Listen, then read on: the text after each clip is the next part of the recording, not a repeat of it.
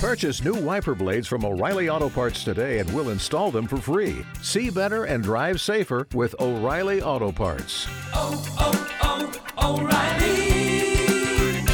Auto Parts. Don't you love an extra $100 in your pocket? Have a TurboTax expert file your taxes for you by March 31st to get $100 back instantly. Because no matter what moves you made last year, TurboTax makes them count.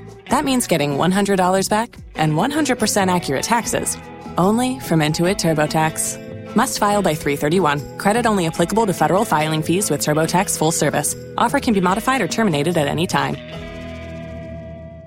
The live-action adaptation of One Piece is on Netflix, but is it good or is it a piece of sure to disappoint the fans' entertainment? I'll let you know right now.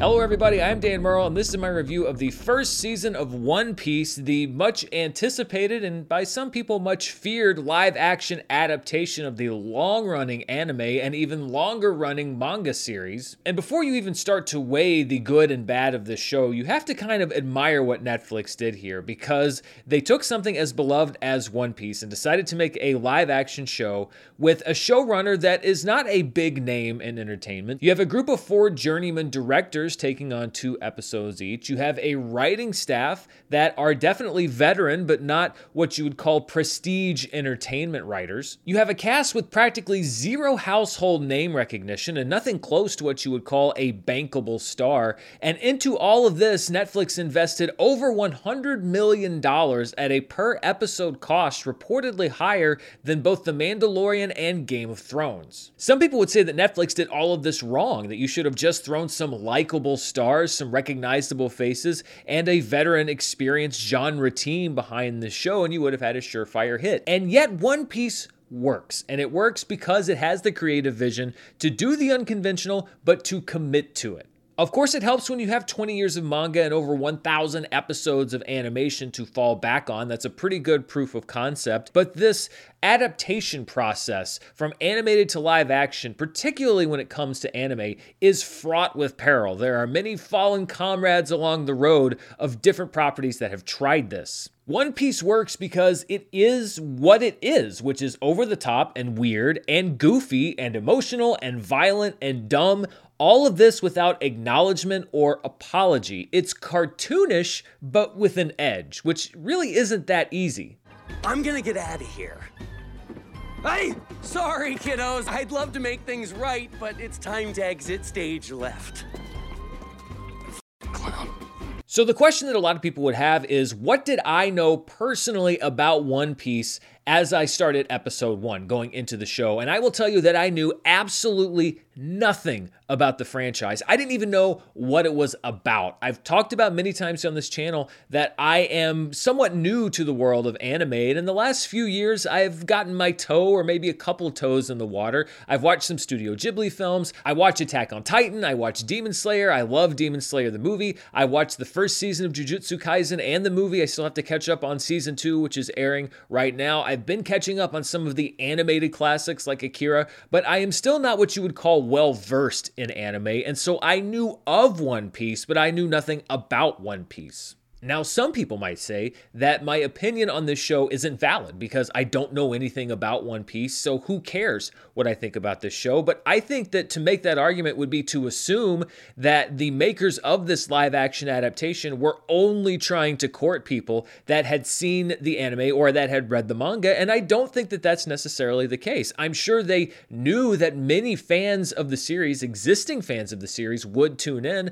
but I think they were also banking on the fact that there would be some people like me who'd never seen the series that would jump in here with the live action version. And so I think that my opinion is just as valid as somebody who's seen every episode and knows the complete ins and outs of the mythology, because I think this show wants to attract both audiences. For me, the only thing pre-existing that I think was useful for me to have was a kind of knowledge of the general feel and tone of anime, and particularly some anime series, and I haven't seen a bunch of them, but I kind of knew the heightened emotions and some of the things that have been consistent across the anime series that I've seen, because that feel is very much present in the live action version, and I think it sort of blunted the impact of seeing so many over-the-top things with real people saying and doing them. But I think it's to this show's credit that they were still able to build a world where I meet a guy named Monkey D. Luffy, and then less than 2 hours later, I'm like, oh, okay, yeah, so this guy Monkey ate the Gum Gum Devil Fruit, and now he can fight the dismembered clown. And I don't think that there's anything weird about any of those statements or anything that I just said. And let's start with the character of Monkey D. Luffy. Now, I have no basis for comparison here as far as how he's portrayed in live action, but I do think that Iñaki Godoy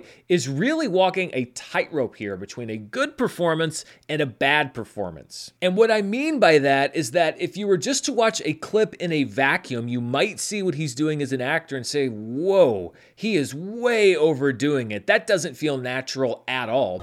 Straw hats! All hands on deck for a cast-off ceremony! But in the context of the show, it works. And it's because, yes, you have this very over-the-top Monkey for 85 to 90% of the show's runtime, but every time you think that maybe the performance is getting a little one note, or you're like, oh, can this guy only do one thing?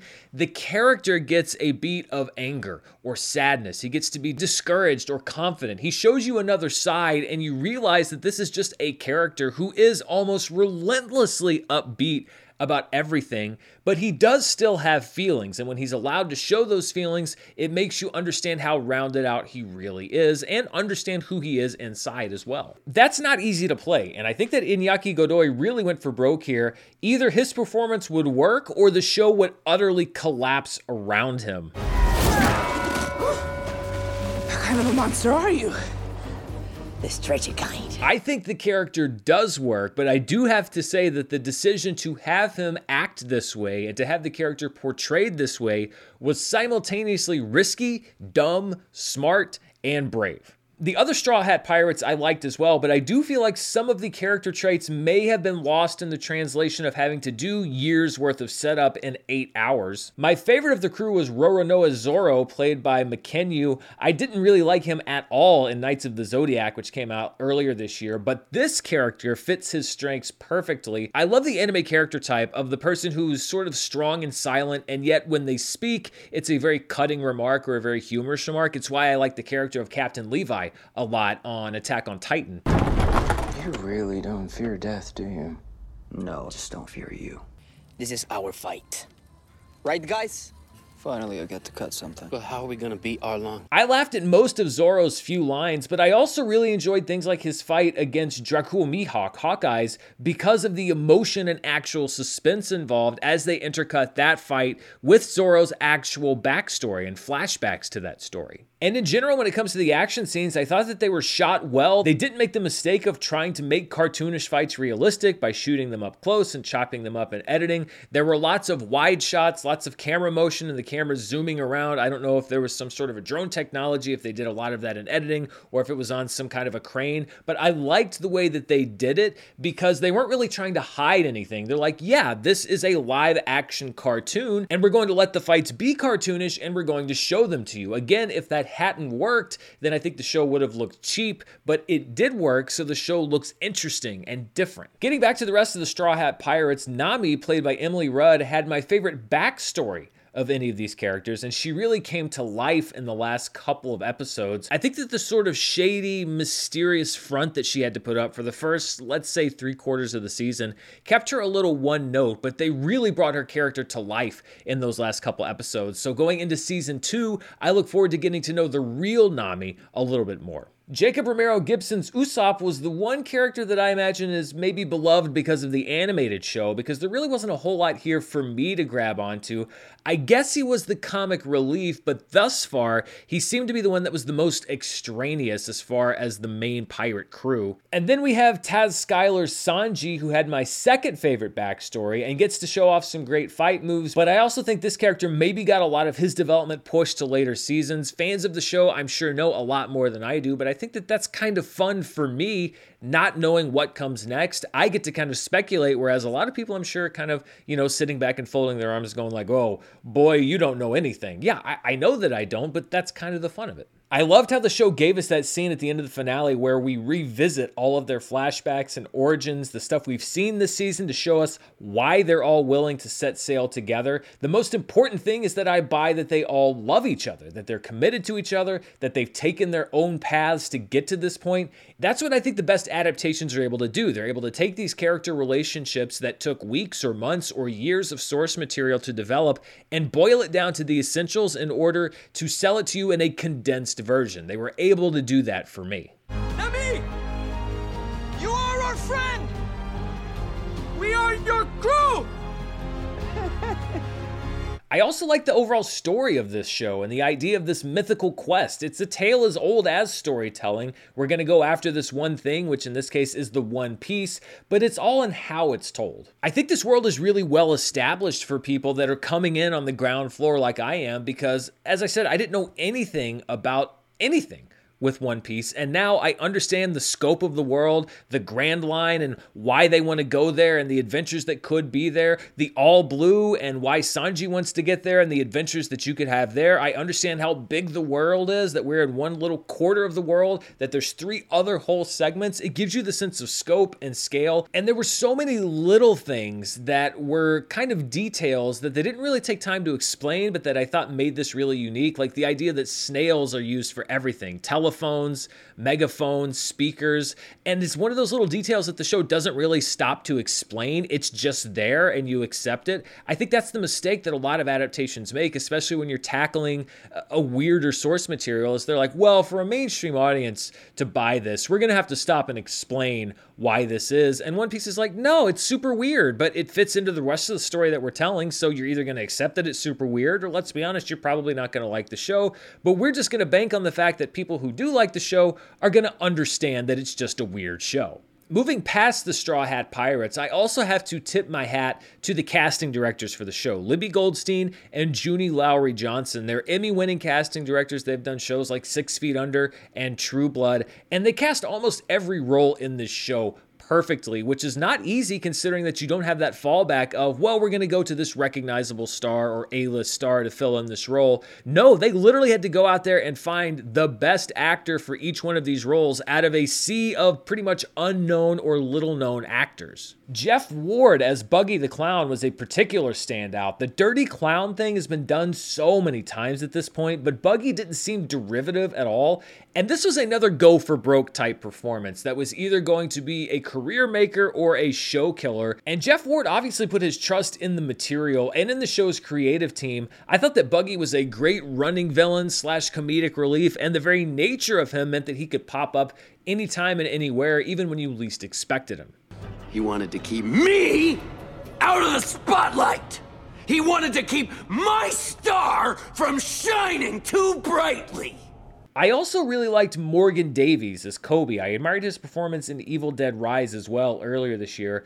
Kobe is a character who you could really dislike or who could come off as wishy-washy. He's sort of a wimpy type character, almost the Zenitsu of the show, or the potential to be the Zenitsu of the show. Zenitsu on Demon Slayer took me a very long time to warm up to. I worried if that was going to happen with Kobe, but actually he's a much more complex character than that because he has a will that's stronger than almost anybody else in the show, and he's also devoted to his own dream. He wants to be a great Marine, even if that brings him into conflict with his friends, and Luffy in particular.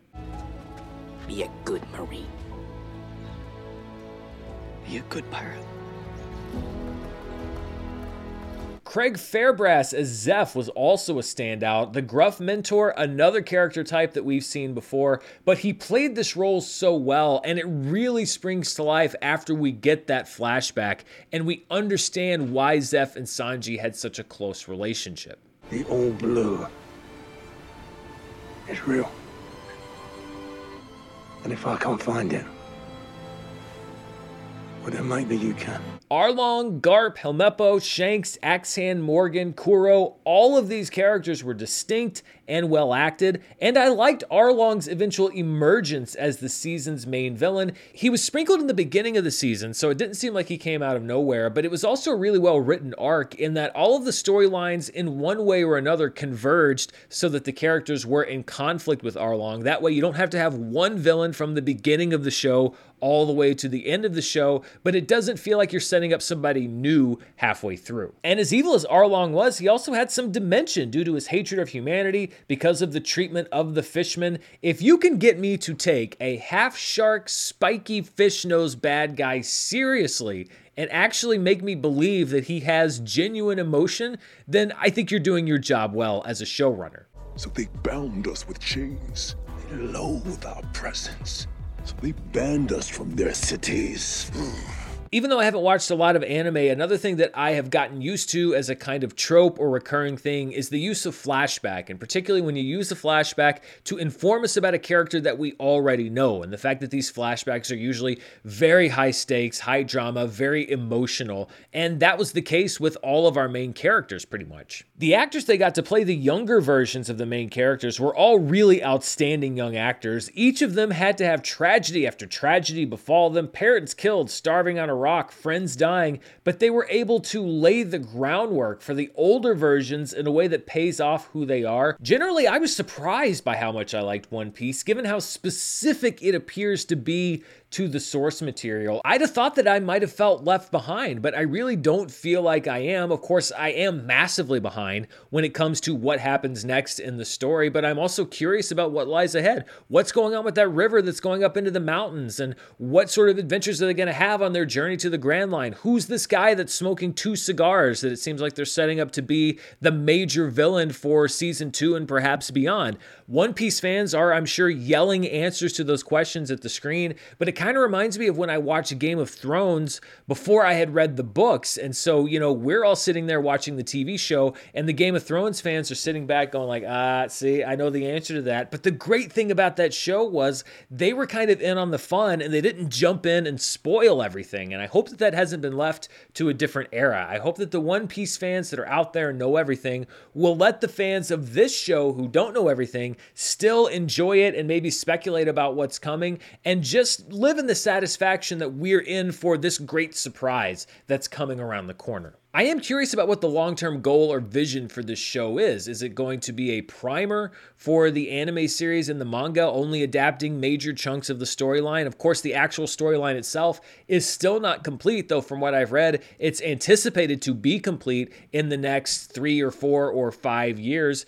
And so, I don't think it's feasible to think that this show is going to be on the air for 30 years, but will it be able to do what really Game of Thrones didn't do, which is to start an adaptation while the storyline is running, and by the time you end that storyline, the main storyline is also over and you can adapt the story in live action from beginning to end. It's going to be a major question, I think, for fans of all forms of One Piece as the show continues. And this is assuming, of course, that it does continue on to a season 2. One Piece has been critically successful from what I can tell. I don't know what the viewing numbers are. Those will start trickling in next week. But should this hit a good note with fans and critics and bring strong viewership, then I hope that Netflix will continue to invest in this adaptation, and it seems like it's going to be a very ambitious adaptation. But the one thing that I don't want Netflix to do, if the show is a success, is to start playing it safe, because I honestly think that one of the only reasons that this show is good is that it doesn't play it safe, is that it is risky, and I hope that it continues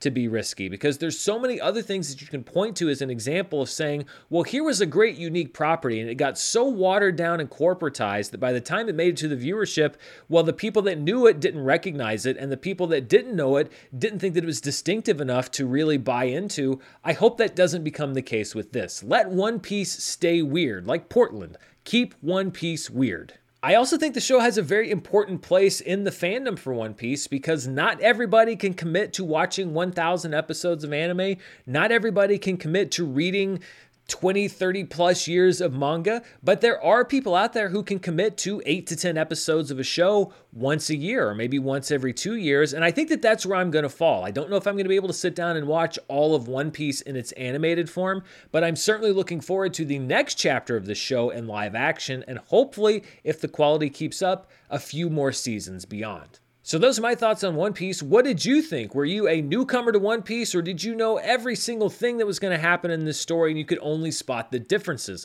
Let me know down in the comments below. And as always, thank you so much for watching. Stay tuned right here on the channel. Tomorrow, I will have my preview of what's coming out this week in theaters and on streaming and on broadcast TV. Then probably on Wednesday, I will have Charts with Dan. It'll be up a day later because of the Labor Day weekend holiday here in the United States. And then throughout the week, I'll have movie news, reviews, box office. You know what to expect here on the channel. Thank you so much for spending part of your day here with me. Until next time, stay safe, and I'll see you then.